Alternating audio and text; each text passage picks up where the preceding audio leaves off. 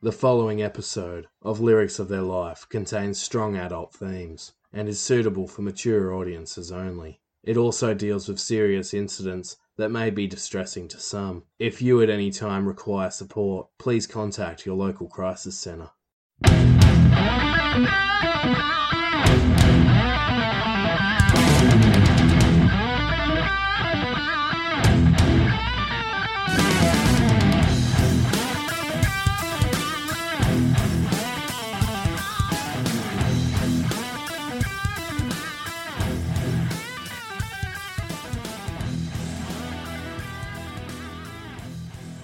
Hello and welcome back to Lyrics of Their Life, the Kurt Cobain story, part 2. To get the best experience possible, I highly recommend tuning into part 1 of the story first, as the story flows on from there. In part 1, we covered Kurt's childhood and teen years, all the way to Nirvana's first taste of success with their debut album Bleach. After parting ways with drummer Chad Channing, Kurt Cobain and Chris Novoselic began searching for the perfect drummer to fill that role. So let's jump straight back into the story. I'm your host Adam Hampton, and this is Lyrics of Their Life.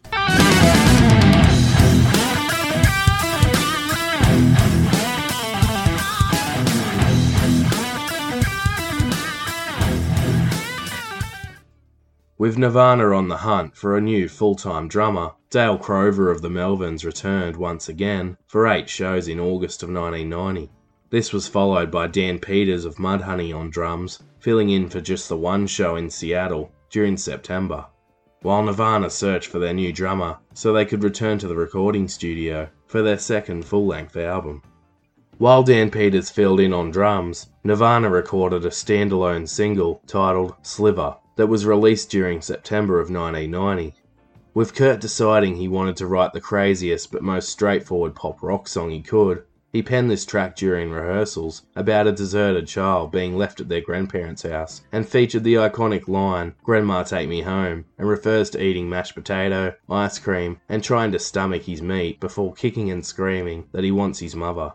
The track is said to be a nod towards Kurt's experiences growing up, as he deep down wanted to live with his mother, but was constantly kicked out of home instead and sent to his extended family's homes to live or stay when they could no longer deal with him. The track would reach number 3 on the UK independent charts later in 1991 and hinted at the new pop-influenced approach Nirvana were headed in. Just a few months earlier, Buzz Osborne of the Melvins recommended that Kurt and Chris attend a Scream concert with him, as he was a good friend of their drummer, Dave Grohl's. At the concert in San Francisco at the I-Beam Club during August of 1990, Buzz introduced Dave to Chris and Kurt, where they hung out backstage. Around the time Nirvana was searching for a new drummer, Scream suddenly disbanded and Grohl was left without a job. Dave then called up Buzz Osborne and asked him for advice on what he should do next, when Buzz decided to give Dave Kurt and Chris' number. After talking over the phone, Dave was invited to audition in Seattle during late September 1990, and he landed the job instantly, impressing Kurt and Chris, with Chris saying, "We knew in 2 minutes that he was the right drummer." Dave Grohl's first impression of Nirvana was, quote, "I remember being in the same room with them and thinking, what, that's Nirvana? Are you kidding? Because on their record cover, they look like psycho lumberjacks. I was like, what, that little dude and that big motherfucker? You're kidding me." Grohl, who was 2 years younger than Kurt, was born in 1969 in Ohio, but moved to Virginia where he spent his childhood and teen years. He too would come from a broken family and lived with his mother after his parents' divorce at the age of 7.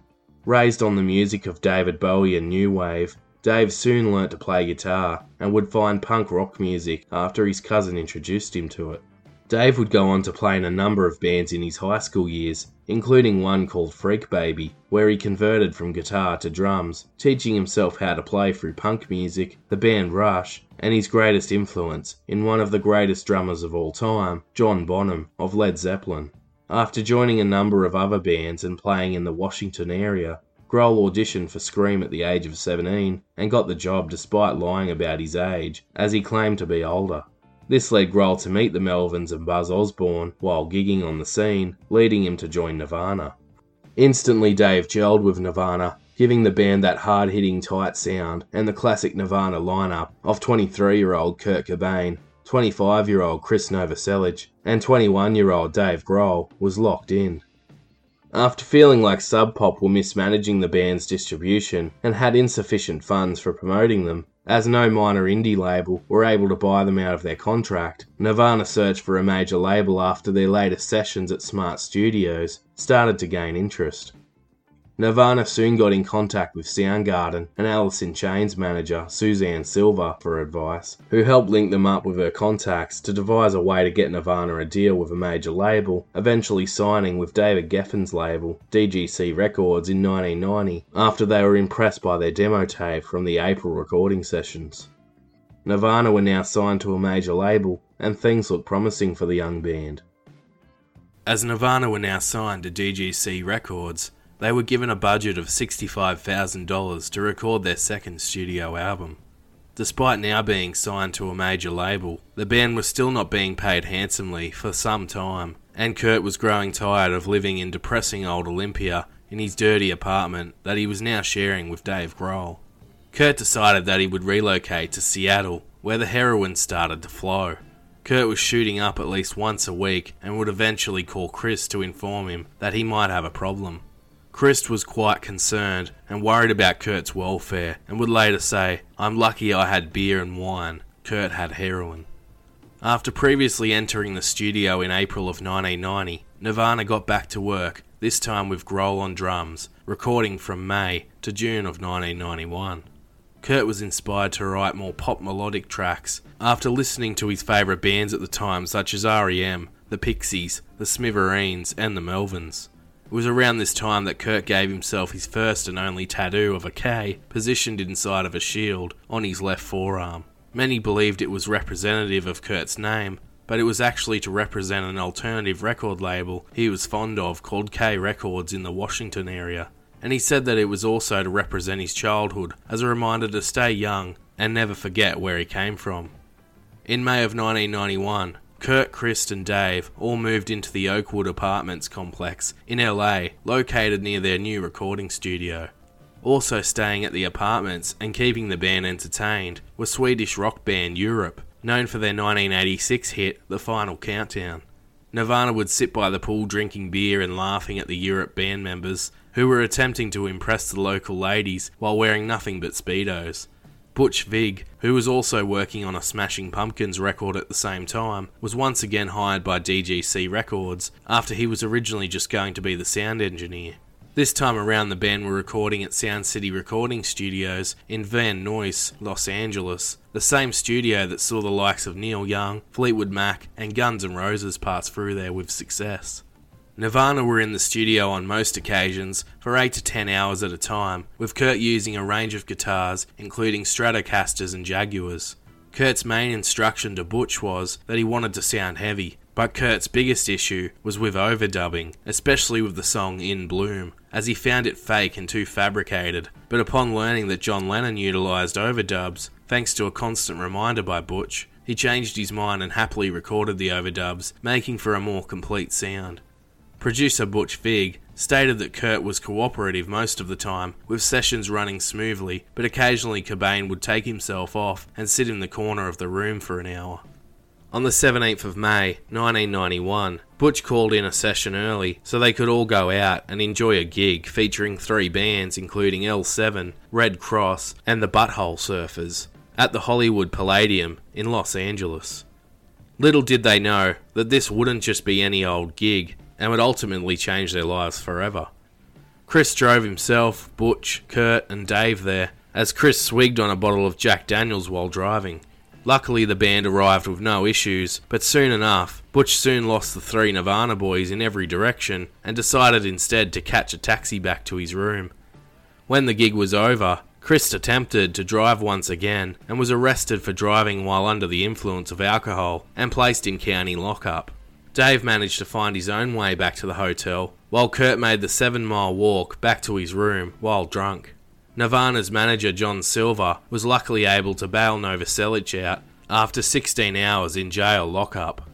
But while the band were at this concert, 24-year-old Kurt Cobain would cross paths with a fellow budding musician, none other than 27-year-old Courtney Love. who he had been acquainted with before, as the two talked music and drank alcohol and cough syrup together. While reports of when their first encounter vary, it is believed both Kurt and Courtney had been aware of one another when they first met back in 1989, when Nirvana supported a band Courtney went to see called the Dharma Bums in Portland, Oregon, at the Citricon nightclub. It was here where they talked briefly, and Courtney developed an infatuation for Kurt. But at the time, he wasn't so interested, despite her coming on strong and sitting on his lap at a gig at the Metro in Chicago. They arranged to meet on a couple of dates, and Courtney was often flirtatious. But Kurt pulled back every time, while also stating, "I was determined to be a bachelor for a few months, but I knew that I liked Courtney so much right away that it was a really hard struggle to stay away from her for so many months." After an encounter at the L7 concert in May of 1991, where Courtney playfully wrestled Kurt to the ground, Courtney would soon send Kurt, quote, "a heart-shaped box scented with perfume, and inside a porcelain doll, 3 dried roses, a miniature teacup, and shellac-covered seashells." This was all included inside as an apology for her behaviour. The two were reacquainted through a mutual friend and began hanging out more frequently, bonding over their similar interests in art, their life story, music, and their use of heroin. They were seen as a couple by as early as December 1991, as Kurt began his third serious relationship, this time popping the question. While Nirvana toured the UK, it's believed that sometime around Christmas, most likely on the 10th of December, Kurt proposed to Courtney while tagging along with her at a Hole gig at TJ's venue in Newport, Wales. Kurt felt that Courtney was magnetic. He was instantly attracted to her rebellious persona, and he found her to be intelligent and interesting. They would soon be married in 2 months, and would be welcoming a baby 9 months after their engagement, practically falling pregnant around the time of their engagement. However, both Kurt and Courtney were leading destructive lives with severe mental health issues, and at this point would only drive each other further into drugs. When Courtney came into Kurt's life, he was vulnerable and was longing to build a family and a home of his own after his own upbringing hadn't quite gone the way he would have wanted. Seeing Chris get married just a year or so prior seemed to push this desire further, as Kurt searched for wife material in every woman he met. Courtney's life was arguably just as traumatic and chaotic as Kurt's, making the two a recipe for disaster.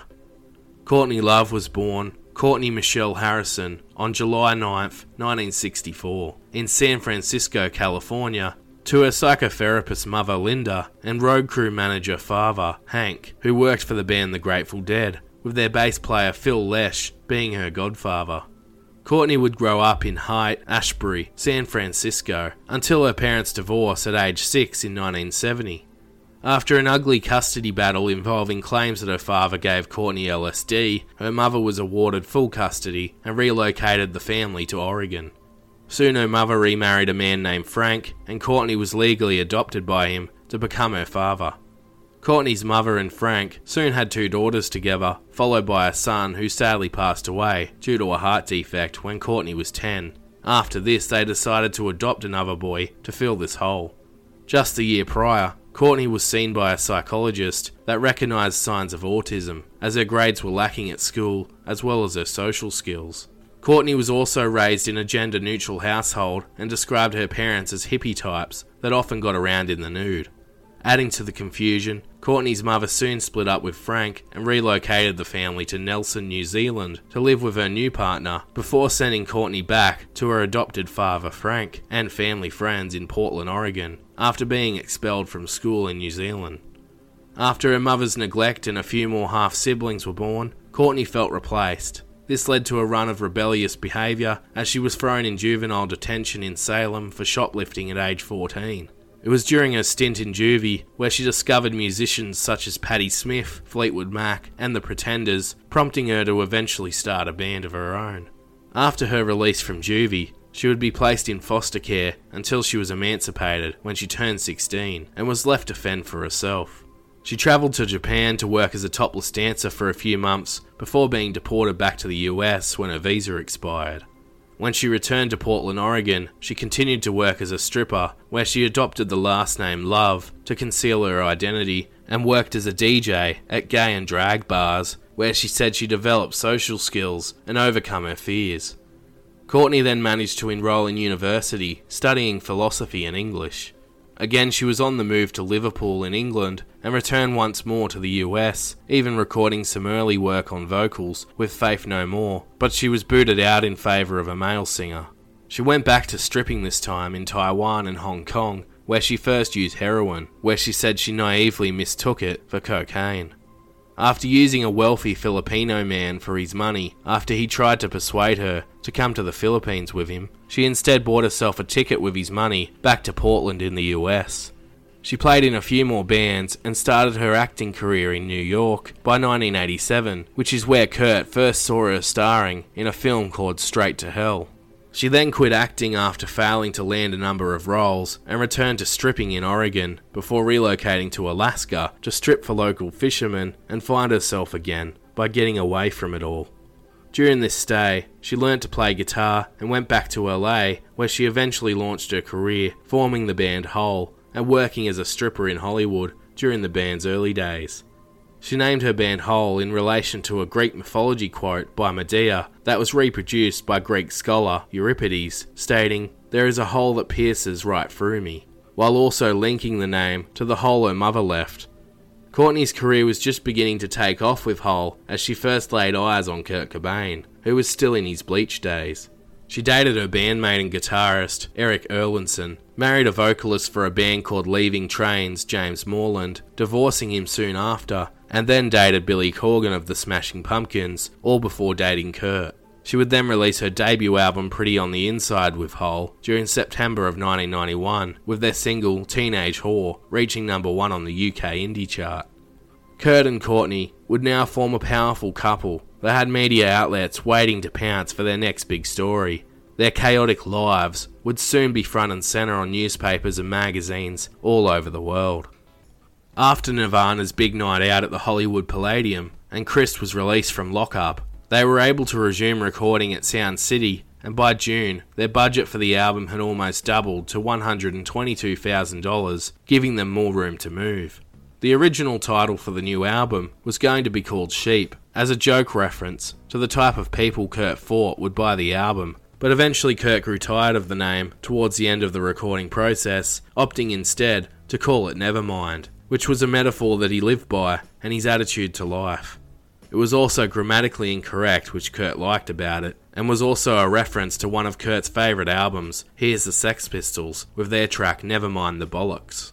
The album cover art would become known as one of the most iconic of all time, with the image of a nude baby boy swimming under the water with his arms outstretched, as a US dollar bill is being dangled in front of him with a fishing hook. The album artwork is great symbolism to capture the way humans in society are expected to act and are trained to always go for the money as young as possible, no matter the cost. Kurt revealed that he came up with the idea after watching a television show about water births with Dave Grohl. When Kurt proposed the idea of a water birth theme, the record label decided it would be too graphic for an album cover and instead opted for the album artwork we see today, despite David Geffen worrying it was too offensive due to the cover displaying the boy's penis, so alternate album covers were also made later on to blur out or remove the penis. Kurt would design the back cover art and even managed to blend in an image of Kiss from their Love Gun album standing on top of a slab of beef if you look closely enough. The boy who posed for the front cover shot, named Spencer Eldon, would star once again on the 25th anniversary reissue of Nevermind, and even elected to go nude once again, but the record label insisted he wears shorts this time around. After some final mixing adjustments from Slayer co-producer Andy Wallace, Nirvana were finally happy with their finished product. Little did they know that their lives were about to rapidly change forever. From August to early September of 1991, Nirvana began to promote their upcoming album Nevermind by travelling to England, Ireland, Belgium, Germany and the Netherlands. On August 27, 1991, the track Smells Like Teen Spirit was first heard on radio and was officially released to the public on the 10th of September 1991. At first the single struggled to chart and only sold well in parts of the USA, where Nirvana had built a solid following already. Initially, Smells Like Teen Spirit was expected to be just the build-up single to Come As You Are, which was being marketed as their likeliest biggest hit. But after college, alternative and rock radio stations started to play Teen Spirit on repeat, more and more people rushed out to buy the single. But it would be Nirvana's epic music video for Smells Like Teen Spirit that would catapult them into the mainstream and on the path to success. The music video was directed by rookie Samuel Bayer, who was hired due to his poor test reel, as they wanted someone more raw and punk-like, rather than corporate and polished, to capture the angsty song lyrics and Kurt's vision perfectly. Kurt originally wanted to take control of directing it himself, and grew so frustrated over his level of involvement that he got drunk on set.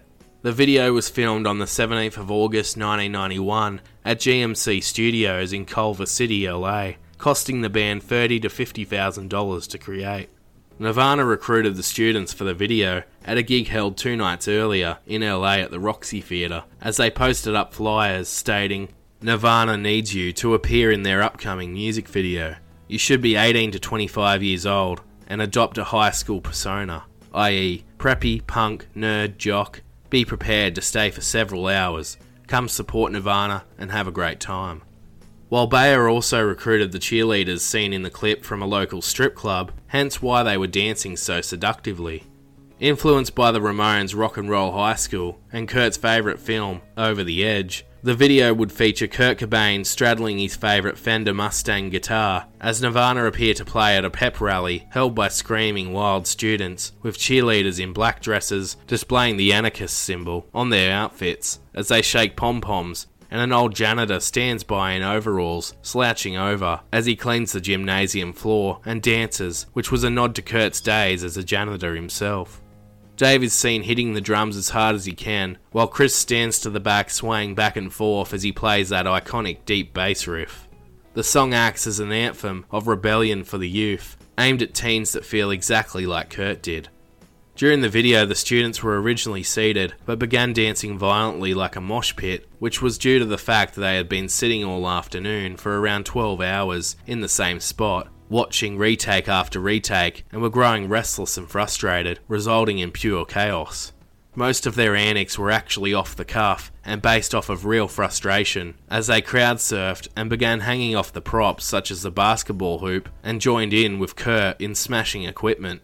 As director Bayer said, "Nobody wanted to be there for more than half an hour, and I needed them for 12 hours. By the 11th hour, when the band had it with me, and the kids were so angry with me, they said, 'Can we destroy the set?'" Kurt would have the final say on the editing of the video, opting to keep the shot of him at the end after it was going to be left out, as Kurt ends the epic song with an iconic scream into the camera for the final note as the smoke rises around him. On MTV late at night, on the alternative rock program called 120 Minutes, the video for Smells Like Teen Spirit aired for the very first time. It proved so popular that it was placed into the daytime slot. By the end of 1991, it was a mega hit, topping music video charts and living on as one of the greatest and most played videos of all time, being viewed on YouTube over 1 billion times. The music video for Smells Like Teen Spirit would work wonders for MTV financially, with Nirvana becoming the perfect face for MTV and making the station loads of money through increased viewership and sponsored advertising. Nirvana PR Anton Brooks said it didn't matter what time of day or night you turned on MTV, Teen Spirit was on. You'd walk down the street and you'd hear it on the radio. You'd walk into a shop or a bar and it would be blaring out. Everywhere you went, it was there. It was surreal. Dave Grohl said, "I thought it was just another album cut, but the video made a big difference. That's when you'd turn up to a 500 capacity gig and there'd be another 500 extra people out there. We were still in our little bubble. We were in our van, the three of us. Chris' wife Shelley, our monitor guy Craig Montgomery, and Monty Lee Wilkes, our tour manager. And it didn't seem like anything unusual was happening until you'd get to the gig and it was chaos." The video had attracted a new widespread audience, and the mania surrounding Nirvana was compared to the likes of the Beatles, as they seemed to forge a new era of influential music and seemingly bringing rock music back to the mainstream. The song itself was a great mix of alternative rock and pop music that introduced grunge or garage rock to mainstream listeners. Kurt set the world alight with his incredible, emotive and painful screaming vocals, accompanied by one of the most recognisable guitar riffs and bass lines of all time. The The song resonated with like-minded teenagers experiencing similar feelings, making Kurt and Nirvana icons in the eyes of their listeners, despite Kurt not wanting this responsibility. Once Nevermind was released, Smells Like Teen Spirit would go to number 1 in 4 countries, including New Zealand, France, Belgium and Spain, while also charting in the top spot on the alternative charts in the US. From 1991 to 1992, it would find its way to the top 5 in 9 countries, including Australia and Germany, and charted at number 6 in the US and 7 in the UK on their mainstream pop charts. Smells Like Teen Spirit would go on to sell over 6 million copies, going 2 times platinum in the UK and platinum in the US. It also earned 2 Grammy nominations for Best Rock Song and Best Hard Rock Performance, would become known as their first alternative song to become a hit on the mainstream charts, paving the way for similar bands to follow in their footsteps, and was recognised as unique for its alternating sound from soft to loud and back to soft and so on. This structure would become a regular occurrence on future Nirvana tracks. Smells Like Teen Spirit would be turned into a parody later in 1992 by Weird Al Yankovic, renaming it Smells Like Nirvana after seeking Kurt's approval, adding to the pop culture surrounding the song. Kurt was believed to be a big fan of the parody version that made fun of Kurt's lyrics and mumbling voice, while in the parody's music video, the same actor that played the role as the janitor is utilised once again, but this time is seen dancing in a tutu. There would be many questions over what the song actually meant, with Kurt often slurring his words during the song, as Kurt revealed about the rebellious nature of the song in a number of interviews, that it was, quote, to describe what I felt about my surroundings and my generation and people my age. The entire song is made up of contradictory ideas. It's just making fun of the thought of having a revolution, but it's a nice thought. Kurt also stated that it was related to his friends, most likely referring to his time with Toby Vale, stating, "We still feel as if we're teenagers because we don't follow the guidelines of what's expected of us to be adults." It also has kind of a teen revolutionary theme. The story goes that Kurt discovered the phrase "smells like teen spirit" back when he was dating Toby Vale of Bikini Kill.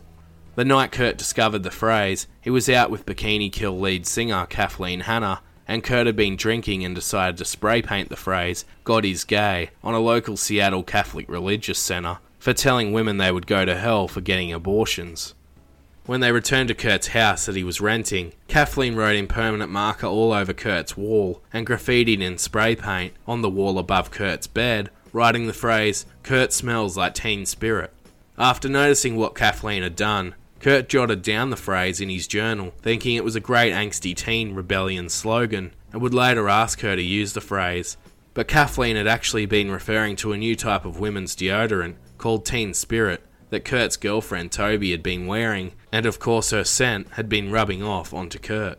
The line "she's overboard and self-assured" is said to be a direct reference to Toby Vale and her personality, and the two would often talk about anarchism, which links up with the symbols on the cheerleaders' dresses.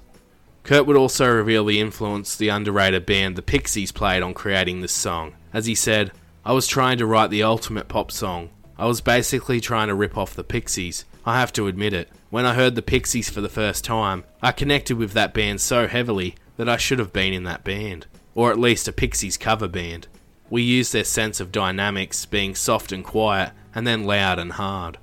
Despite all the success the song brought the band, they would later grow to hate the song, and occasionally would remove it from set lists as they wanted to weed out the jocks they had attracted to the band and felt it started to define them. For them it was a step too far into the pop scene, as it would go on to be one of the most played songs on radio, even to this day. What Kurt had hated about the mainstream, and what he wrote about in the song would turn out to be just that, as Chris revealed. Kurt really despised the mainstream. That's what Smells Like Teen Spirit was all about, the mass mentality of conformity. As Smells Like Teen Spirit went nuts, the album Nevermind was officially released on the 24th of September, 1991. Nirvana were that fired up that just about a week earlier on the 13th of September, they got kicked out of their own album launch party after Kurt covered Chris in ranch dressing during a food fight, and then set off a fire extinguisher at a second party. That same night, Nirvana debuted their new and now famous logo, featuring a zonked out yellow "Have a Nice Day" smiley face with X's for eyes and a tongue poking out of its squiggly mouth. It was said that Kurt drew up the logo after they noticed a large sign outside a Seattle strip club called Lusty Lady that had a similar looking smiley face next to the phrase, "Have an erotic day." Many associated with Nirvana and GDC Records predicted that Nevermind would sell just double of the amount Bleach had sold up to this point, with 40,000 copies, but with David Geffen's doubts, he pressed just 46,000 in the US. Shipments of 46,000 copies were sent to US stores, while 35,000 were sent to the UK. The Nirvana boys didn't think the album would be a game changer, and thought it was just a good solid album. David Geffen of DGC Records hoped at best they would sell 250,000 copies, and maybe 500,000 by this time next year, if they were lucky.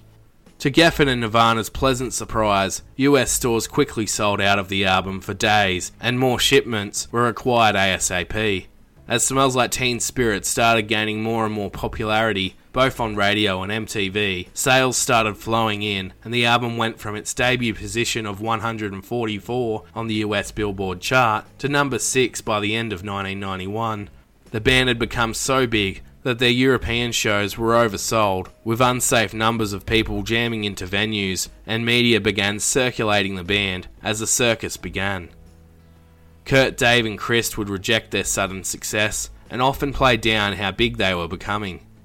Albums started selling so fast that GDC Records hardly had a chance to implement their promotional strategies. On October 31st, 1991, when Nirvana returned to their home base for a gig in Seattle at the Paramount Theatre for their first show there since Smells Like Teen Spirit's release, they had reached number 39 on the charts. They had sold 500,000 copies over their first 2 months with hardly any promotion, and the album went gold in the US. What seemed like overnight success turned these garage band musicians into pop superstars, and it would prove too much for Kurt, who was already fragile. In an interview on November 2nd, 1991, on MTV, Kurt appeared in drag wearing a bright frilled dress alongside Chris and sat quietly, allowing Chris to do most of the talking. On the 28th of November, they performed on Top of the Pops for the first time.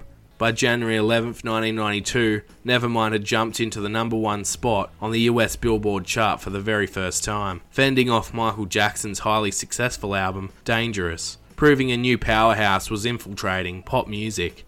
With Nevermind selling at insane rates during this period, with 300 to 400,000 copies flying off shelves every week, blowing their initial hopes of a measly 500,000 copies by September 1992 out of the water. By January 2nd, 1992, they had already sold 2 million copies. Nirvana would go on to sell over 30 million copies to this day, placing it as the 29th best-selling album of all time. The album reached number 1 in 7 countries, including the US, and number 2 in 6 countries, including Australia and New Zealand. The album also reached diamond status in the US with over 10 million sales, diamond in Canada and France, 7 times platinum in New Zealand, 6 times platinum in the UK, and 5 times platinum in Australia and Denmark, and received almost perfect reviews from critics across the world. It is now ranked number 6 by Rolling Stone in their 500 greatest albums of all time, which was updated in 2020. We interrupt our program to bring you this important message. Hi everyone, and sorry to interrupt. I hope you're enjoying this episode, but I just wanted to take this opportunity to tell you 4 ways on how you can support the podcast and play your part in keeping it going, so I can continue to bring you more great episodes. If you enjoy Lyrics of Their Life podcast, first of all, it would be greatly appreciated if you could subscribe to the podcast wherever you listen. It's totally free to do. It just means that you will receive a notification when a new episode of the podcast becomes available. Secondly, you can leave the podcast a positive 5-star review on iTunes, as this helps the podcast reach a larger audience. Third of all, you can tell your friends all about the podcast or join us on our social media pages at Facebook, Instagram, TikTok and Twitter. While finally, you can take your support one step further and head to our Patreon page and pledge your support to one of 2 of our plans for just $1 or $5 per month with no lock-in contract. Or you can pledge just a one-off payment for all the hard work that goes into creating the podcast, and you will receive a number of extra benefits to go with your donation. Or you can even buy me a beer for $5 at buymeacoffee.com/lyricsoflifepod. I am a totally independent podcast creator, meaning there are no large networks or businesses financially supporting my work, so your support would be greatly appreciated, as it means I can continue creating more content, such as biographies, the Weekly Muse, interviews, and more, as it takes a lot of time, resources and research to prepare and upload just one single episode. Links to Patreon and Buy Me a Coffee can be found in the show notes, on our website at lyricsoftheirlife.com, or on our Facebook page. Once again, I appreciate every one of my listeners for their support, no matter the form it comes in. Thanks for listening. Now let's get back to the episode.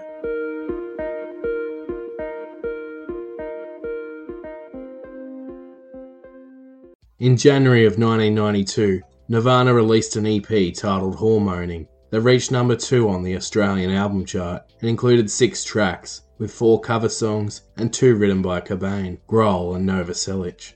The covers included Turn Around by Devo, Molly's Lips and Son of a Gun by the Vaselines, and D7 by the Wipers, while the originals included Even in His Youth, that explores Kurt's struggles for acceptance from his father and never feeling good enough, while the other track titled Aneurysm became both a favourite of Kurt's and a crowd favourite.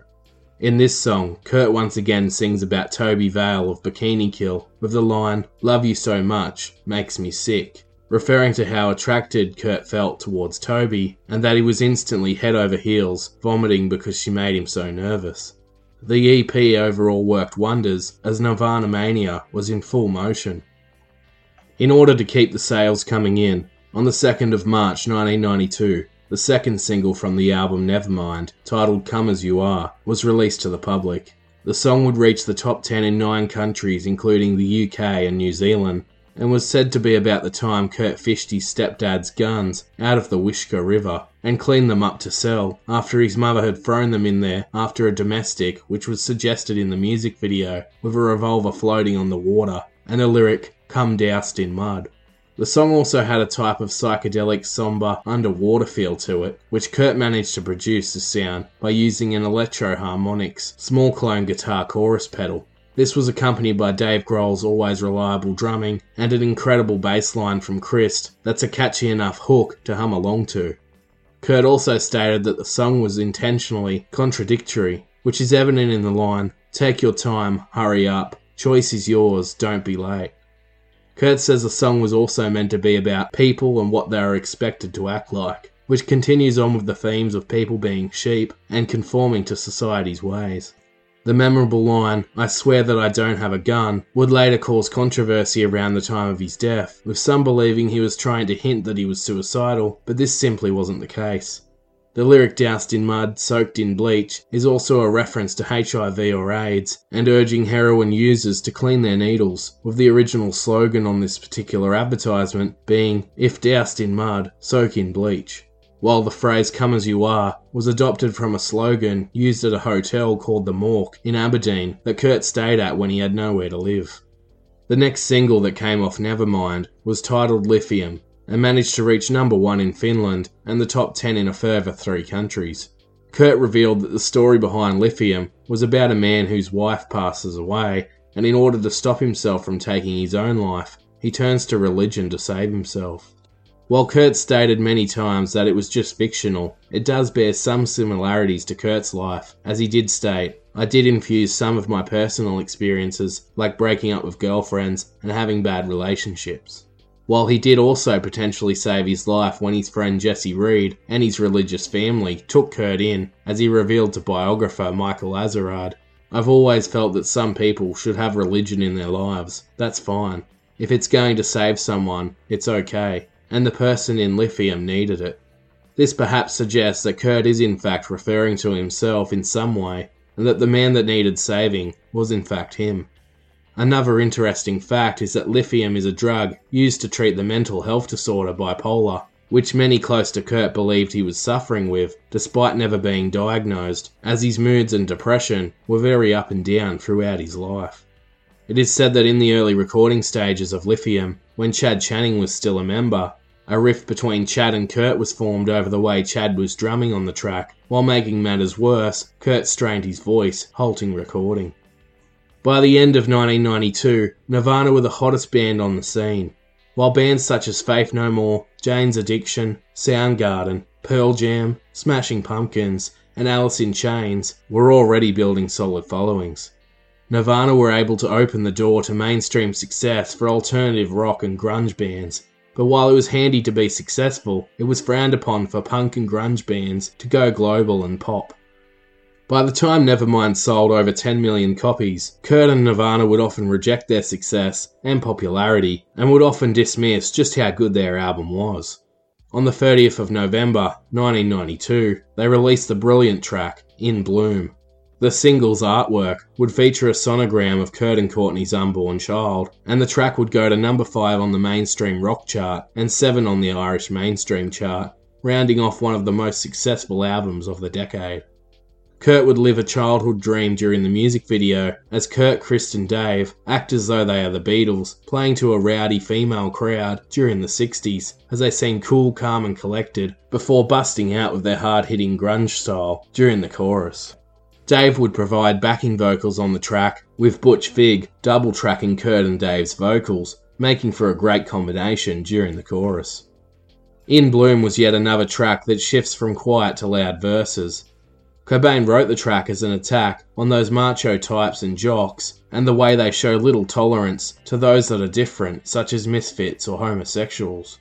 For example, Kurt and his bandmates wore dresses during the film clip just to piss off and scare away those types, while the lines, "He's the one who likes all our pretty songs, and he likes to sing along, and he likes to shoot his gun, but he knows not what it means," refers to the jocks in question that have become their fans and sing along blindly without actually knowing that their music is actually against bullies and homophobes, and that they are just too simple to figure it out. Kurt further commented on this in a 1992 interview stating, "For ages I thought I might be homosexual because I didn't like the cheerleader type of girl or want to hang out with the jock boys. I chose to live the life of a recluse. I didn't hang out with anyone else because I couldn't handle their stupidity." Other great songs from the album include the highly underrated, repetitive but catchy track, Breed. It was originally named Imodium, named after the type of medication that Tad Doyle of the band Tad was taking for diarrhea.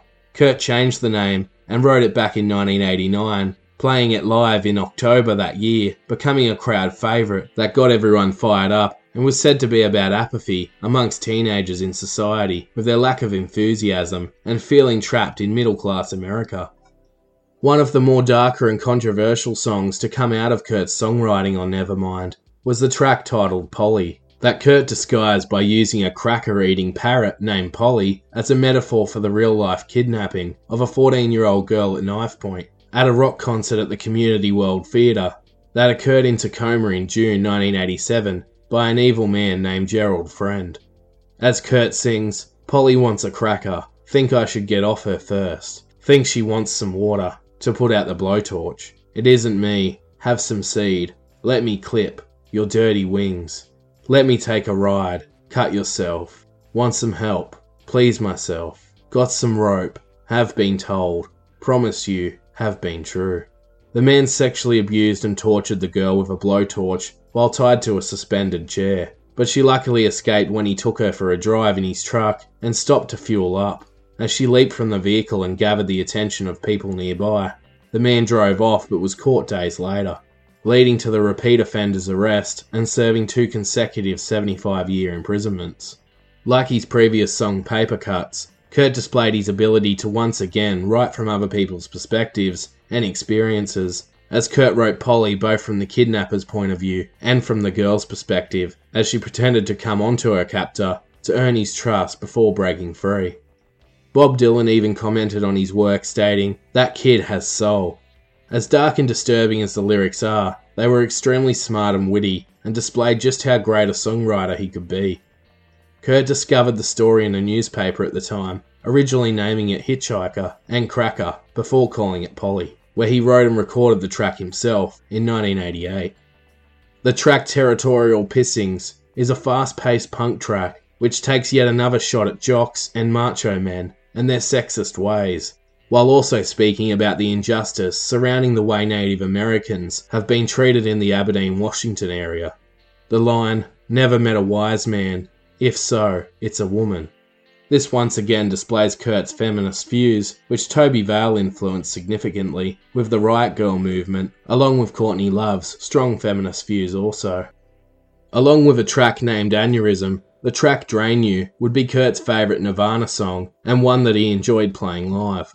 The song was said to have been written post-breakup with Toby Vale, with the line, "It is now my duty to completely drain you," referring to what Toby took from Kurt, while other theories suggest that the song was to do with Kurt's heroin use. The track Lounge Act was also about Kurt's breakup with Toby Vale and struggling to let her go, as he can still smell her scent of Teen Spirit deodorant. The album continues with the track Stay Away, which mentions Kurt's favourite graffiti phrase, "God is gay," and the track On a Plane that Kurt wrote about writer's block when trying to write songs on a plane. But rounding out the epic Nevermind album was a deeply depressing but moving track called Something in the Way. This track could arguably be Kurt's most underrated track of his career. In one of Kurt's most autobiographical songs of his whole career, the song delves into Kurt's time in Aberdeen when he was homeless after his parents kept kicking him out, as he sings about living under the Yonge Street Bridge on the Wishkah River. While Kurt didn't live directly under the bridge, he did sleep in nearby bushes and would usually smoke pot and go fishing under the bridge. As the lyrics state, "Underneath the bridge, the tarp has sprung a leak, and the animals I've trapped have all become my pets, and I'm living off of grass and the drippings from the ceiling. But it's okay to eat fish, 'cause they don't have any feelings," before singing the line, "Something in the Way," before letting out some mournful moans and hums. The phrase "something in the way" refers to his depression, but not knowing how to actually deal with it or understand it, and that something is always stopping him from feeling better. Utilising a cello for the song and Kurt's extremely low-tone vocals, Kurt captures the emotion and depressing feeling as though the listener is under the bridge, in his shoes, feeling lost, cold, alone, and hopeless, as he paints the picture with his descriptive lyrics and painstakingly beautiful vocals. According to Butch Vig, Kurt sung the vocals so low in the studio that he had to amplify them significantly. As Nevermind quickly transformed Nirvana into megastars, Nirvana were required to tour heavily, which angered and overwhelmed Kurt. While he loved performing to the Misfits just like him, and said, "I'm playing to kids in general wherever they're from, we all think the same things," Kurt hated being on the road, and the new added pressure of the media watching everything you do, waiting for you to slip up, added to this pressure. People started looking up to Kurt like he was godlike, or a leader of a movement, and while Kurt would have wanted to help those like him through his music, he fought back hard with the attention he was getting, playing down their success and talent as it was becoming too big for him to handle. While he enjoyed certain aspects of fame, he didn't enjoy it all, and persisted with driving a second-hand car, wearing second-hand clothes, living in normal everyday houses, visiting family, and trying to stay as grounded as possible. Kurt and Nirvana were now pin-ups on the front covers of magazines such as Rolling Stone, and stories posted in newspapers started to filter out about their personal lives, in particular, the most fragile and intriguing member of Nirvana, Kurt Cobain. One particular problem, though, was the easy access both financially and due to the industry he was in to acquire heroin, adding to his addiction troubles, spending around $400 a day on the drug. Kurt was also dealing with his chronic stomach pain while touring America, and would describe it as a nauseating stomach flu, like a throbbing heartbeat in your stomach, and he even stated in an interview that he wanted to blow his head off, it hurt that much. It was clear that all these factors started to weigh down Kurt, as bad thoughts began entering his mind more frequently, and his journal entries began to get darker. Media outlets began running stories on Kurt and Courtney's personal lives, claiming they were junkies, labelling them the king and queen of alternative rock, and releasing all sorts of scandals and fake news, which only added to their stress and drug habits worsening, as they encouraged each other to shoot up. From August of 1991 to February of 1992, Nirvana would tour the Nevermind album, performing 102 shows across the US, UK, Europe, Canada, Mexico, Japan, and even Australia, Hawaii, and New Zealand, for the only time in their career. They performed with some big names on the bill, including Smashing Pumpkins, Red Hot Chili Peppers, Pearl Jam, Sonic Youth, and Courtney's band Hole. The tour had many memorable moments, including the inaugural Big Day Out concert in Sydney, Australia, and the band's first Reading Festival in England on Little John's Farm during August of 1991. During October of 1991 at a gig in Dallas, Texas, at Trees Club, Kurt and one of his bouncers got in a heated fight after Kurt attempted to crowd surf, with the bouncer reacting aggressively by pushing Kurt back onto the stage, palming him in the face. Kurt retaliated by smashing the bouncer in the face with the bottom end of his guitar as Kurt attempts to get back up. The bouncer then punched Kurt in the back of the head before Dave and Chris came to Kurt's aid. On January 11th, 1992, the same weekend that Nevermind went to number 1 on the US Billboard 200, Nirvana had a huge opportunity to make a name for themselves and made their first appearance on the popular and iconic US TV show Saturday Night Live. Saturday Night Live had always been a favourite show of Kurt's while growing up, and it was a dream of his to perform on the show. With Kurt now sporting his dyed red hair, they began the performance by singing Smells Like Teen Spirit before breaking into territorial pissings, and ended the track by trashing the set. Luckily, the amplifiers were replaced just before the performance ended, as the feedback from Kurt's guitar rings through the studio. He then stabs their stack of amplifiers with the neck of his guitar, while Dave trashes his drum set, almost collecting Chris in the process as he throws them down from his platform. It was a moment that spoke volumes across America that night, as Nirvana rose as a figurehead for Generation X. As the show came to an end, and the guests made their way out to say goodbye to the audience, a romantic saxophone theme tune plays as Chris takes an opportune moment to add some off-the-cuff humour to the viewer's experience, and turns Dave around and starts French kissing him before Kurt joins in, kissing Chris, and is then spun around in the arms of Dave. The hilarious but awkward moment landing them in hot water as they cut the credits short and would not replay the moment on later reruns of the episode. Despite this, Kurt and his bandmates laughed it off, with Kurt stating it was a great way to piss off the rednecks and homophobes. That night, Kurt had been on heroin, and during the photo shoot before the show, he was seen almost falling asleep and out of it. He appeared sickly and pale, had droopy eyes, and was in no shape to perform, but somehow pulled through. After the show concluded, Kurt skipped the after party and headed back to his hotel room in New York to shoot some heroin that he had scored earlier during the day from New York's seedy Alphabet City district. Known as China White heroin, Kurt procured it during the day in preparation for an after-show shoot-up. The morning after their debut appearance on Saturday Night Live, Kurt overdosed for the first time on heroin, almost killing himself, only to be resuscitated by Courtney after she found him in a bad way at 7 a.m. the following morning. In order to revive him, she punched him in the stomach and poured water over his face to bring him back. Kurt was apparently lifeless, and this would be just the start of Kurt's major battles with addiction and the media storm that was about to come his way. Rumours had already been circling about whether or not he was a heroin user, but the overdose was kept rather quiet. After Nevermind dropped out of the top spot in late January, it soon returned for a second run at number 1 on the 1st of February. Grunge had become the new popular brand of rock music as hair metal bands started to fade off. After Kurt's overdose, it was clear that the touring was becoming too much, so a final Asia Pacific leg would be the last for some time despite plans of an arena tour.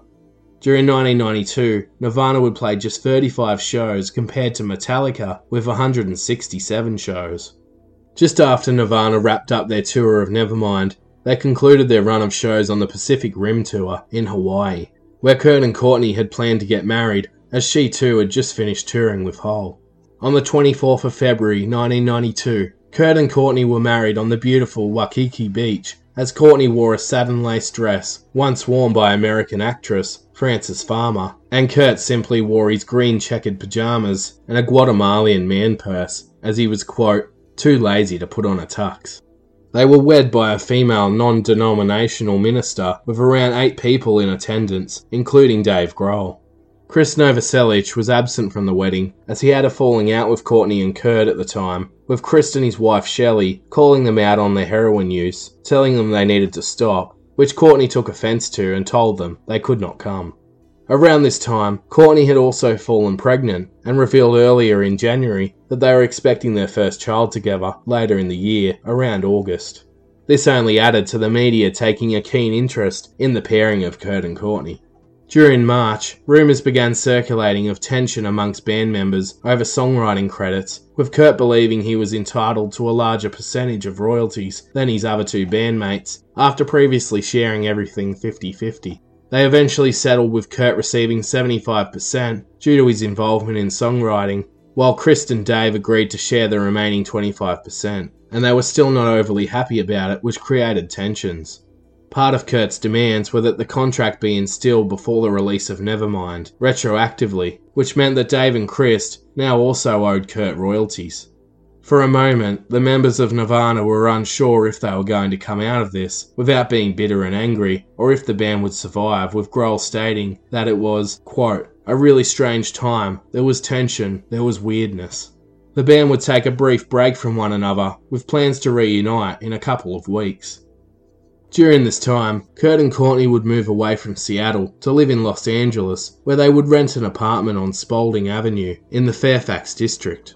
As there wasn't a lot to do in their apartment, Kurt would paint, sculpt, and play guitar and write music while high on heroin. He believes he wrote many great songs while high during this period, but without a doubt Kurt felt homesick, as he had never lived out of the Seattle and surrounding areas, and was far away from the people and family he knew well. On the 7th of April, 1992, Kurt, Chris and Dave met up at Dave's house in West Seattle for their first recording session since Sound City Studios for the Nevermind album. With the help of Dave's roommate and drum tech, Barrett Jones, they recorded 3 songs in 1 hour on Barrett's 16-track desk in the basement of their apartment. These songs included Return of the Rat, Oh the Guilt, and Curmudgeon. While Kurt also showed his bandmates other tracks he had been working on, including Very Ape and Frances Farmer Will Have Her Revenge on Seattle. These tracks excited the band, and things began looking more likely for a third album. As Dave Grohl stated, we hadn't jammed with each other since we stopped touring for Nevermind, and that's a funny feeling. It's like going on a date with one of your exes and trying to have sex again. It's just weird. But I remember Kurt showing us those songs that day, and that's when the light bulb went off and I knew we were going to have another record. Kurt had been stockpiling new songs for quite some time, debuting a track called Pennyroyal Tea for the first time live at the OK Hotel in Seattle, the same night Smells Like Teen Spirit was first performed. The session at Grohl and Barrett's apartment had been a frustrating and awkward experience due to previous tensions, but a glimmer of promise was there, so Kurt booked the band in for a 2-day session at Word of Mouth Studio in Seattle with Bleach producer Jack Endino for later in October. Kurt chose Endino as he wanted to steer away from the pop-style music they had been playing and were looking for more of a balance between Bleach and Nevermind. On the 16th of April, an iconic image of Nirvana on the front cover of Rolling Stone magazine would feature Kurt wearing an iconic shirt that read, "Corporate magazines still suck." Nirvana's image was now at juggernaut status, and they were referred to as one of the biggest bands in the world at the time. Kurt, however, continued to reject this fame and success, as he would purposely make humorous, unrelated remarks and skip or avoid questions during interviews. He loved his fans, but they wanted more and more of him. He hated the constant cameras in his face, being unable to go down the street normally, and hated riding in limos and staying in fancy hotels, as he found it too extravagant and just wasn't him. He just wanted to play good music, be appreciated for that, and earn enough money to be comfortable. From June 21st to July 4th, 1992, Nirvana went on a small run of shows around the UK and Europe before Kurt headed home to be with Courtney, as the baby was due quite soon, and Kurt and Nirvana were all over exhausted, opting against another American tour. Due to the impending birth of their first child, Courtney had attempted to get clean and detox, and wanted Kurt to do the same, but he struggled to give up the heroin. After months of quitting the heroin and relapsing, Kurt took the steps required to be there for his daughter, and checked himself in for a 60-day detox program at the rehab clinic at Cedars-Sinai Hospital in LA, just weeks out from the due date, at the very same hospital where Courtney was due. Just hours before the birth, Courtney had Kurt pulled out of rehab so he wouldn't miss the birth of his first and only child. On the 18th of August 1992 at Cedars-Sinai Medical Center in LA, California, Kurt and Courtney welcomed their newborn baby girl into the world, naming her Frances Bean Cobain. They came up with the idea for a first name after the Vaseline's guitarist, Frances McKee, and the name Bean, as that was Kurt and Courtney's nickname for her when they first saw her on the sonogram, as she looked like a little bean. Kurt at the time was still detoxing and was believed to be almost on the verge of passing out when she arrived. Courtney would later claim that Kurt came in the next day all paranoid and strung out and tried to persuade Courtney, while in hospital, to commit to a suicide pact with him, after smuggling in a loaded handgun under his hospital gown, only for Eric Erlandson of Hull to sneak the weapon back out of the hospital for their safety. Despite these apparent events, it's uncertain whether Courtney's claim was legitimate. Kurt was so excited and over the moon about becoming a father, and it is obvious from home videos and photographs of the two that he was in awe of Frances. The proud new father was seen joking around with Frances in a special photograph of the two, where Kurt has her pacifier in his mouth instead of hers, and is seen in many photographs posing with her. But while this period of their life was supposed to be a happy and enjoyable time, the media began circling with rumours of the pair's heroin usage during the pregnancy, and a report released in September 1992 about the birth of Frances from Linda Hirschberger of Vanity Fair magazine had picked up attention and made matters escalate when the writer revealed that a friend of Courtney's and Courtney herself had told her in an interview that she had been using heroin during her pregnancy and painted the two in a terrible light. Courtney claimed that her words were taken out of context and she had only used in the early stages before knowing she was actually pregnant and then deciding to quit the drug. Courtney had in fact quit for the remainder of the pregnancy, but other claims were made that their baby was born deformed or high on heroin, which simply wasn't the case. While Kurt was still in rehab and Courtney was recovering from giving birth, the two were hardly able to defend themselves in the media, stirring up a storm before the two could even say a word. The report from Vanity Fair led to an investigation into the couple's heroin use by the LA Department of Children and Family Law Services to assess if they were fit to be parents for little baby Frances. While the investigation was underway, the show had to go on, and Kurt with Nirvana would soon venture to England for their next performance. Just 12 days after Frances was born, on the 30th of August 1992, Nirvana performed at the famous Reading Music Festival in England for the second time in their career at Little John's Farm. Nirvana were headlining the festival that day, and the feeling around was that fans were concerned over Kurt's well-being due to all the media rumours and speculation going around about his and Courtney's heroin use, the progress of the investigation, and his own mental health. To make a statement, Kurt appeared on stage, seated in a wheelchair, after being wheeled on by an assistant as he wore a hospital robe and a blonde wig, as he pulls himself up out of the wheelchair and leans towards the microphone to sing a line from The Rose by Leanne Rimes, as he half-heartedly sings, "Some say love, it is a river," before he collapsed to the ground, laying flat on the stage with his arms and legs outstretched. Kurt then jumps up and Nirvana perform an epic 25-song setlist, including Boston's More Than a Feeling and a strange solo by Kurt during Smells Like Teen Spirit, perhaps signalling how over the song he was by then. During the show, the band were in a joking type of mood, cracking jokes in between songs, while Kurt sarcastically toys with the idea that the band is splitting up, stating, "This is our last show," after rumours got out about their tensions over songwriting credits. On a more serious note, Kurt speaks to the audience about the media circus surrounding Courtney and how Courtney thinks everybody hates her now. He pleads with the audience to stop giving Courtney a hard time, urging them to chant back, "Courtney, we love you," which they did for Kurt. Nirvana's performance ends with a routine trashing of the equipment, with Kurt playing distorted versions of Smoke on the Water and the Star-Spangled Banner before giving his guitar to a member of the crowd and speaking with a young fan with Tourette's at the airport, making his day. Just over a week later, on the 9th of September 1992, Nirvana were in line to perform at the MTV Music Awards in LA at the Edwin W. Pauley Pavilion. Making matters more interesting was their ongoing feud with Guns N' Roses. For the first time in the band's history, they would share the same building with Axl Rose and Kurt Cobain going head-to-head.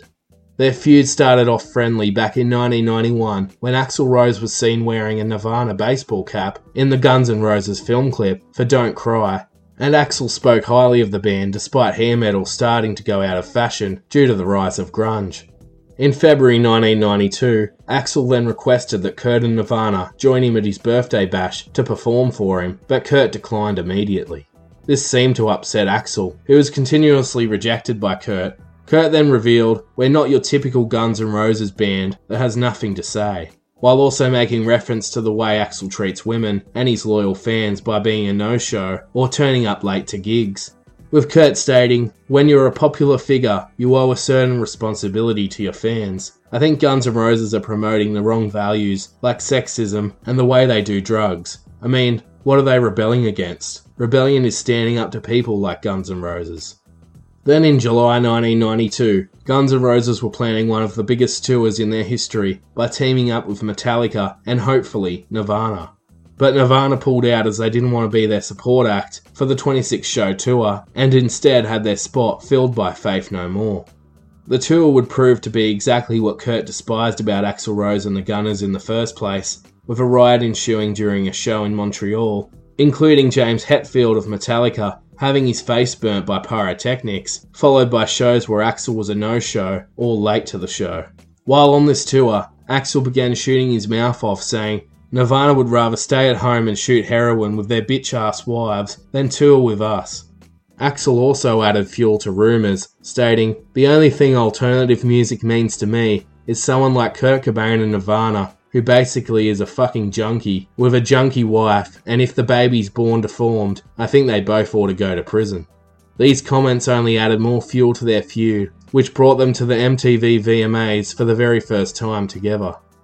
On the night, Nirvana had won Best New Artist in Video and Best Alternative Video for Smells Like Teen Spirit, while Guns N' Roses took out the Michael Jackson Video Vanguard Award and Best Cinematography for November Rain.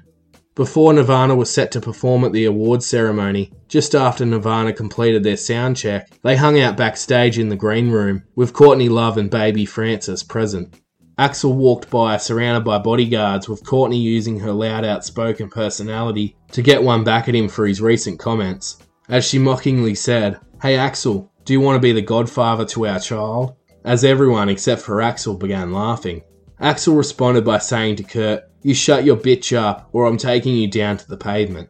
Kurt mockingly turned to Courtney and said, "Shut up, bitch." With everyone once again laughing, Axl walked off frustrated and things started to get more tense from there.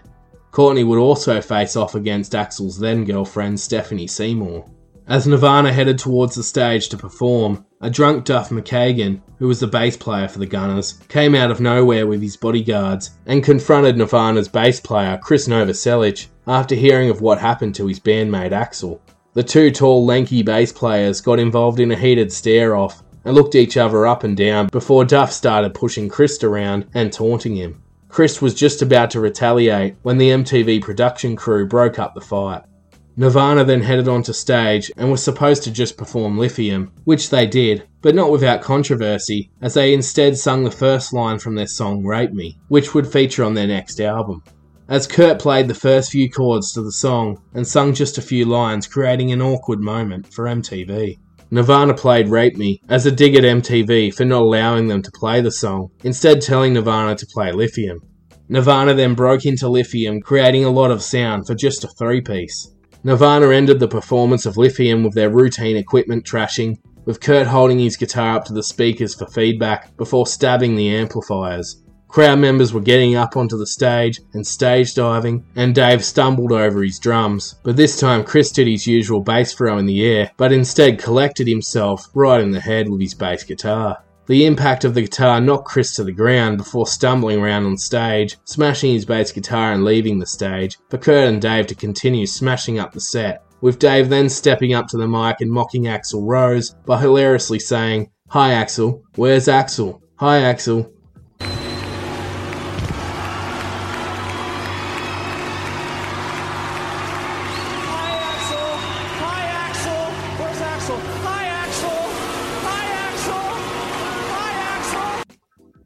Legendary guitarist Brian May of Queen came to Chris' aid to see if he was okay before Kurt and Dave joined him. As Chris got medical attention underneath the stage, he was cleared of any serious injury and claims he put it on for effect. Not knowing that Kurt and his bandmates were under the stage, Duff McKagan and Gilby Clarke of Guns N' Roses headed out to Nirvana's trailer, assuming they were there, and began rocking the trailer, only to discover that Frances and her nanny were the only ones in there. The only member of the Gunners that stayed out of all the shenanigans was of course Slash, who stated that he didn't have time for that shit and had nothing against Nirvana. In order to have the last laugh, Kurt ventured out to find Axl Rose's piano, set up for the Gunners and Elton John's closing performance of November Rain at the MTV Awards, and laid out a large golly of spit or saliva on Axl's piano. Not until they began playing, as they were seated at their pianos, did Kurt realise that it wasn't actually Axl's piano that he had spat on, but instead was Sir Elton John's. Just a few days after their eventful performance at the MTV Music Awards, at just 2 to 3 weeks old, Francis was taken by the Child Welfare Services and awarded to Courtney's sister Jamie while the investigation into Kurt and Courtney's heroin use was being carried out. It proved a traumatic experience for Courtney and especially Kurt, who was relishing in his new role as a father. His mental health would have suffered significantly as they feared they would lose their daughter, and Kurt was struggling to overcome his heroin addiction. The media now constantly hounded Kurt and Courtney as they attempted to get exclusive stories and leach every detail they could from the controversial couple.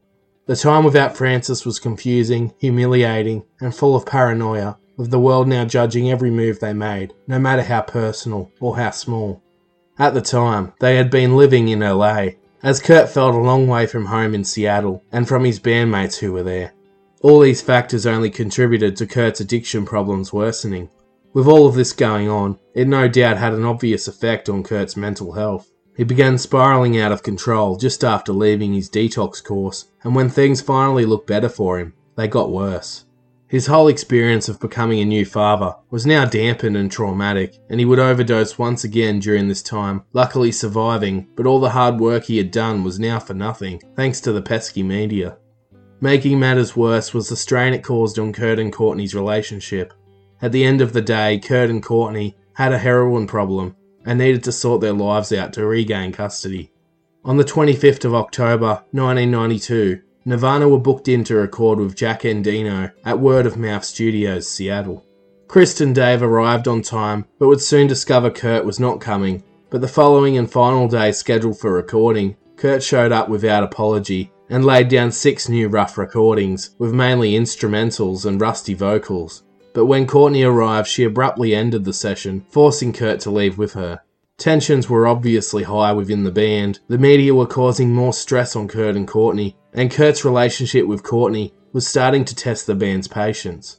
While all of this drama was unfolding, on the 14th of December 1992, a compilation album titled Insecticide was released containing a number of alternative recordings, covers, B-sides, previously unreleased material, and tracks previously from EPs. The strange album artwork was designed by Kurt, who painted the image of deformed, crazy-looking dolls and creatures featuring a poppy plant, said to be a reference to Kurt's struggles with heroin, pain, and addiction. Originally, the album was going to be released by Sub Pop, calling it Cash Cow, but Geffen Records made a 6-figure sum deal with Sub Pop, landing the rights to the songs, and attempted to improve their quality. Kurt had the final say, and only wanted it to be released if he got to do the album artwork. The album included new tracks such as Aero Zeppelin, which featured Dan Peters on drums, and spoke about 2 of their trend-setting influences, Aerosmith and Led Zeppelin. How Long Now, featuring Chad Channing on drums, and Hairspray Queen, about the style of the 1970s, as well as other fan-favourite tracks such as Sliver, Dive, Been a Sun, and Aneurysm. The liner notes from the first initial pressings of the album read, "If any of you in any way hate homosexuals, people of different colour, or women, please do this one favour for us. Leave us the fuck alone. Don't come to our shows and don't buy our records." The album remains often forgotten, despite the quality of tracks on it. But lack of promotion meant a lack of overall sales and copies being printed. After several long months of legal battles and performing a handful of sporadic gigs around the USA and South America from September 1992 to late January of 1993, Kurt and Courtney would regain full custody of their daughter Frances after a lengthy legal battle with LA County. But by this point, the mental anguish and time that had passed was horrific for Kurt, but at least Frances was now home. Courtney and Kurt would be required to continue giving blood and urine samples regularly in order to keep Frances in their care, and Kurt was able to give up the heroin for a brief period of time after getting her back. The same story about their ordeal would be running on TV, newspapers and magazines for months on end, driving Kurt crazy, and he felt completely embarrassed and ashamed. Kurt's drawings in his notepads and journals began to become much darker, angrier, evil, and demonic, with drawings of strange creatures and horrible scribblings of self-loathing.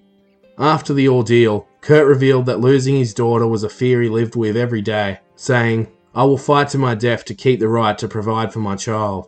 I'll go out of my way to remind her that I love her more than I love myself, not because it's a father's duty, but because I want to out of love."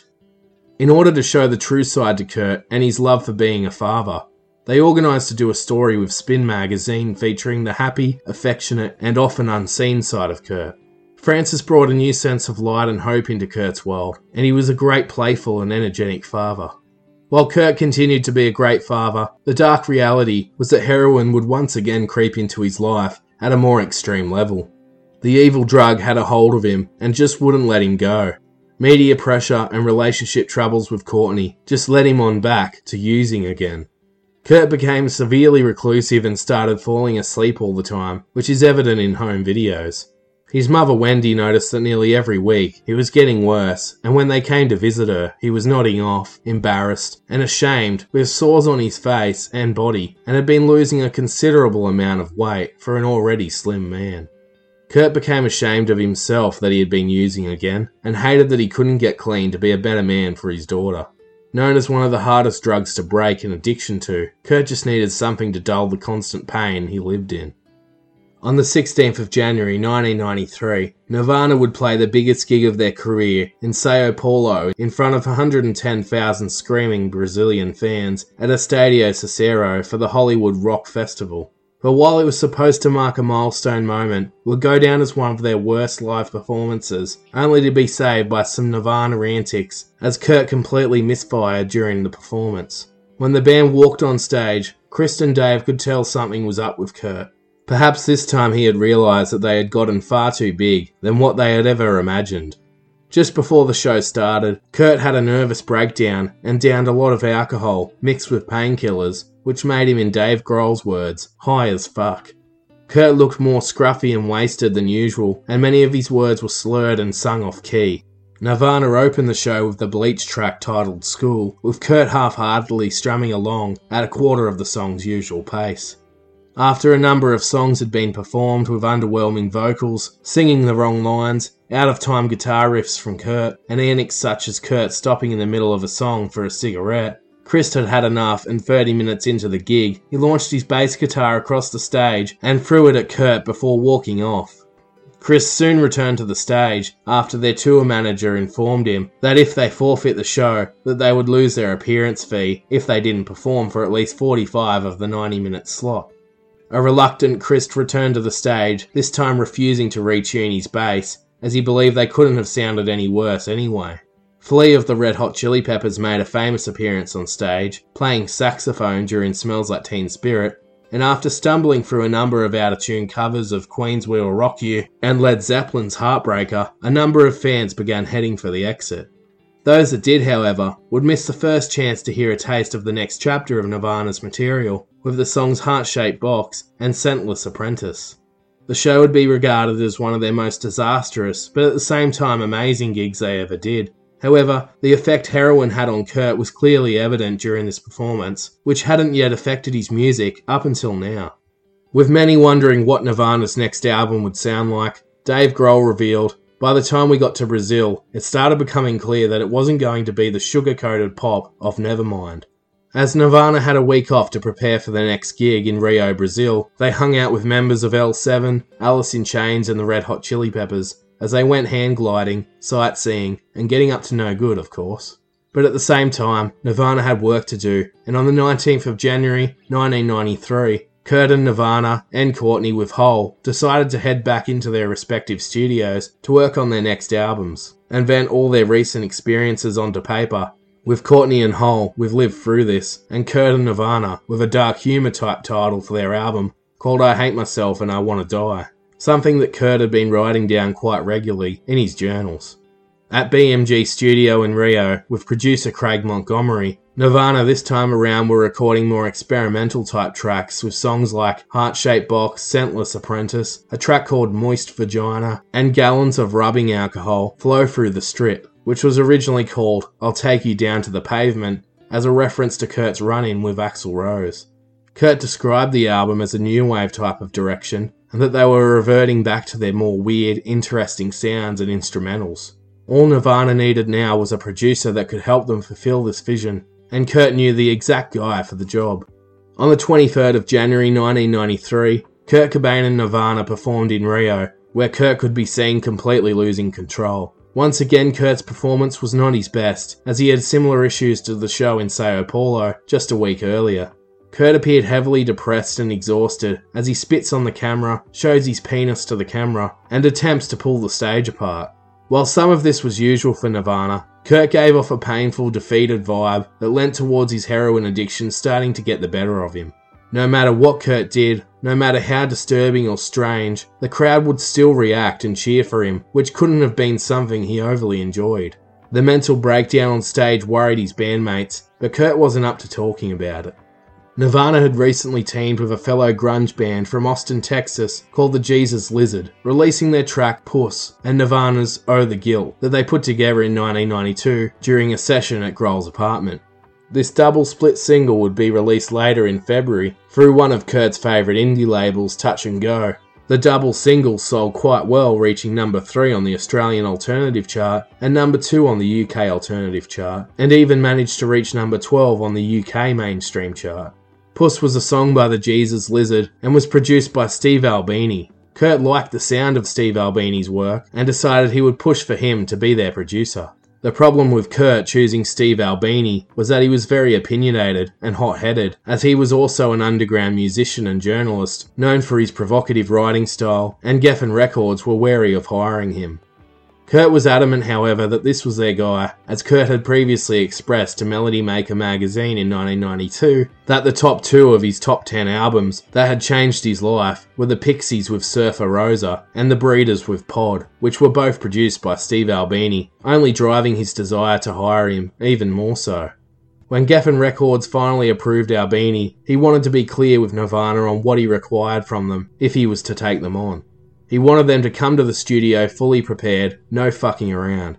He wanted them to be scheduled to finish recording within 2 weeks, and he informed the band that the best way to gain the most control over their album and protect their vision without their label's intrusion was to hand him the $24,000 fee for the sessions out of their own pocket rather than relying on Geffen Records. Steve Albini then laid out a contract that stated that whatever Nirvana record with him will remain exactly how it is and will not be altered. Nirvana were happy with these terms, and as a hero in their eyes, they just wanted to impress Steve with just how great they were as a band, but Geffen Records weren't happy with this proposition. Chris Novoselic stated, "We'd sold enough records to do whatever the hell we wanted." Basically, Nirvana were going to create the album they wanted. Albini was their dream producer, and there wasn't much Geffen Records could do about it. On the 12th of February 1993, Nirvana flew to Minneapolis and headed to Pachyderm recording studio in Cannon Falls, Minnesota. Located on a 50-acre property in a secluded private forest, the studio was exactly what the band needed to escape their crazy lives and get back to doing what they loved, which was creating music together. While here, Kurt wasn't tempted to source out his drug dealer. He couldn't wander off, or disruptive friends and family couldn't steal him away, as they were too far from everything else, being 50 miles out of the nearest town in the woods. The only downside was the freezing cold weather, with temperatures below 15 in the day and down to 30 below overnight.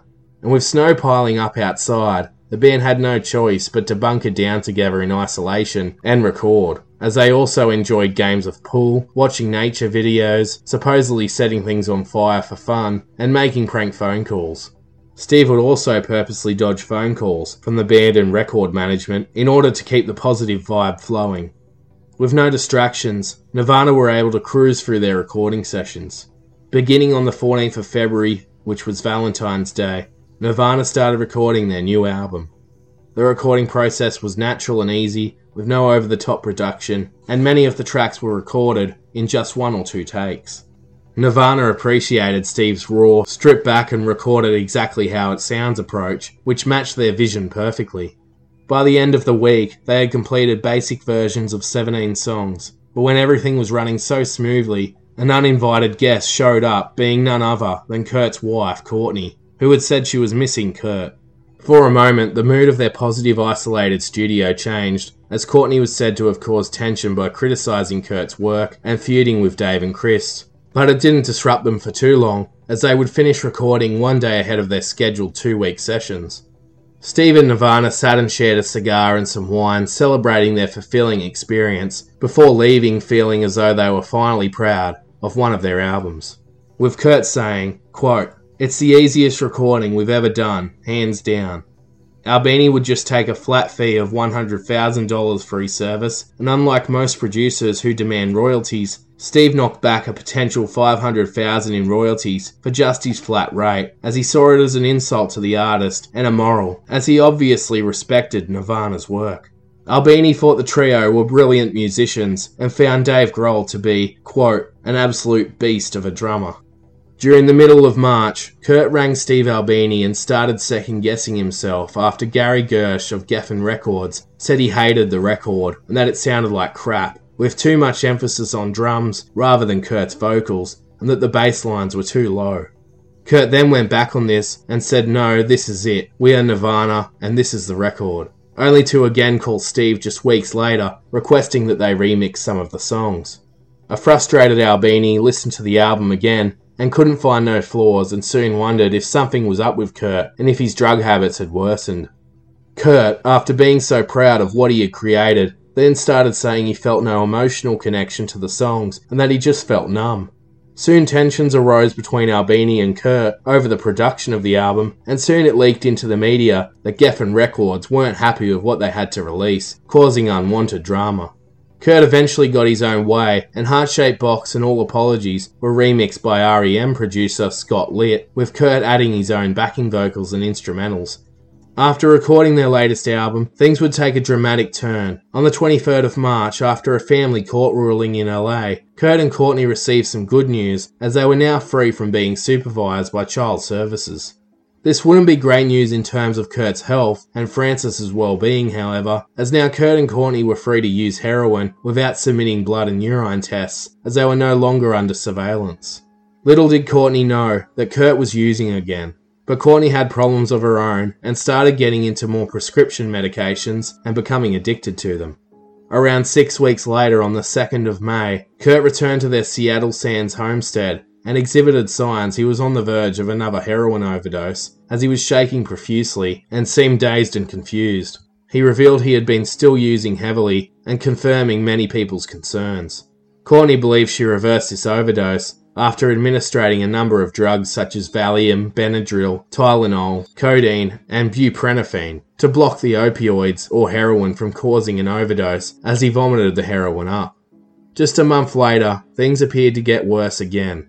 On the 4th of June 1993, Kurt was charged upon investigation with domestic assault, and his firearms were confiscated after the police were called over for a heated push and shove argument that Courtney believes was over Kurt's firearms. But Kurt believed it was also about his heroin use. Kurt spent 3 hours in lockup for allegedly choking Courtney after he splashed juice in her face when they were listening to loud punk music and began arguing. But these claims were later dropped after she stated it wasn't true and that the neighbours had built up a fake story after hearing the loud music, despite making this statement out to the police herself.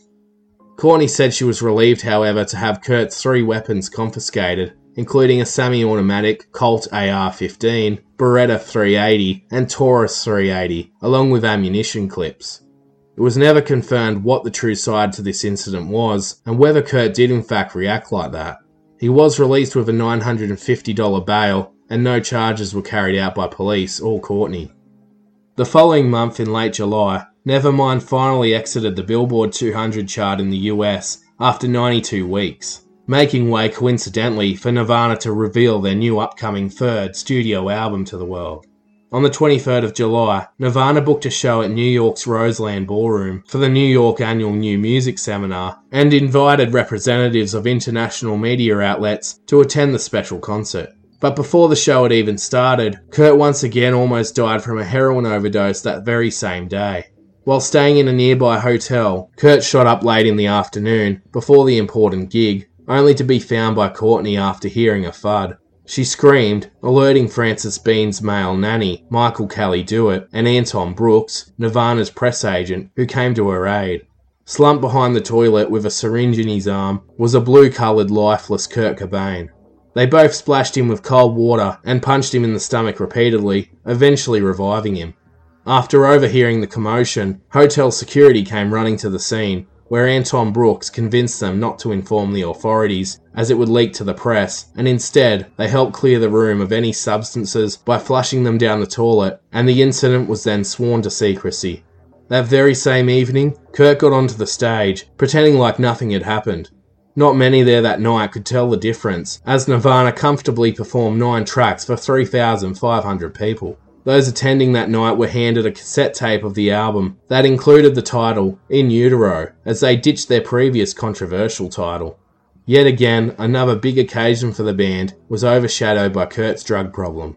It was now clear Kurt had a serious life-threatening problem and something needed to be done. The following day, Kurt told UK journalist Amy Raffel a chilling but contradictory statement that gave a good indication on where he was at and why he was holding on. As he said, "I believe if you die, you're completely happy, and your soul somehow lives on, and there's this positive energy. I'm not in any way afraid of death. I'm afraid of dying now. I don't want to leave behind my wife and child, so I don't do things that would jeopardize it. I don't want to die. I've been suicidal most of my life. I didn't really care if I lived or died, and then there were plenty of times when I wanted to die, but I never had the nerve to actually try it." Quite a confronting statement of mixed emotions and confusion. Without a doubt, Kurt was being reckless and at times wanted his life to end, but he was also holding on for Frances and Courtney. He stated that he doesn't do things to jeopardize this, yet the day before, he almost recklessly died. Kurt was clearly torn over life or death. A few days later, he returned to Seattle to hide away from the media and recover. During this time, he attempted to detox and sober up, as plans for another tour for their new album, In Utero, were in the works beginning in late September, despite expressing that he was done with long tours. As Kurt's world started to crumble around him, Nirvana would be on the verge of releasing their third and final studio album as a band. In Part 3, we take a look at the final months of Kurt's life, the cryptic messages hidden in his songs such as Heart-Shaped Box, the incredible MTV Unplugged performance, and Kurt's tragic death, featuring the interesting and controversial conspiracies surrounding his death that are begging for the mysterious case to be reopened.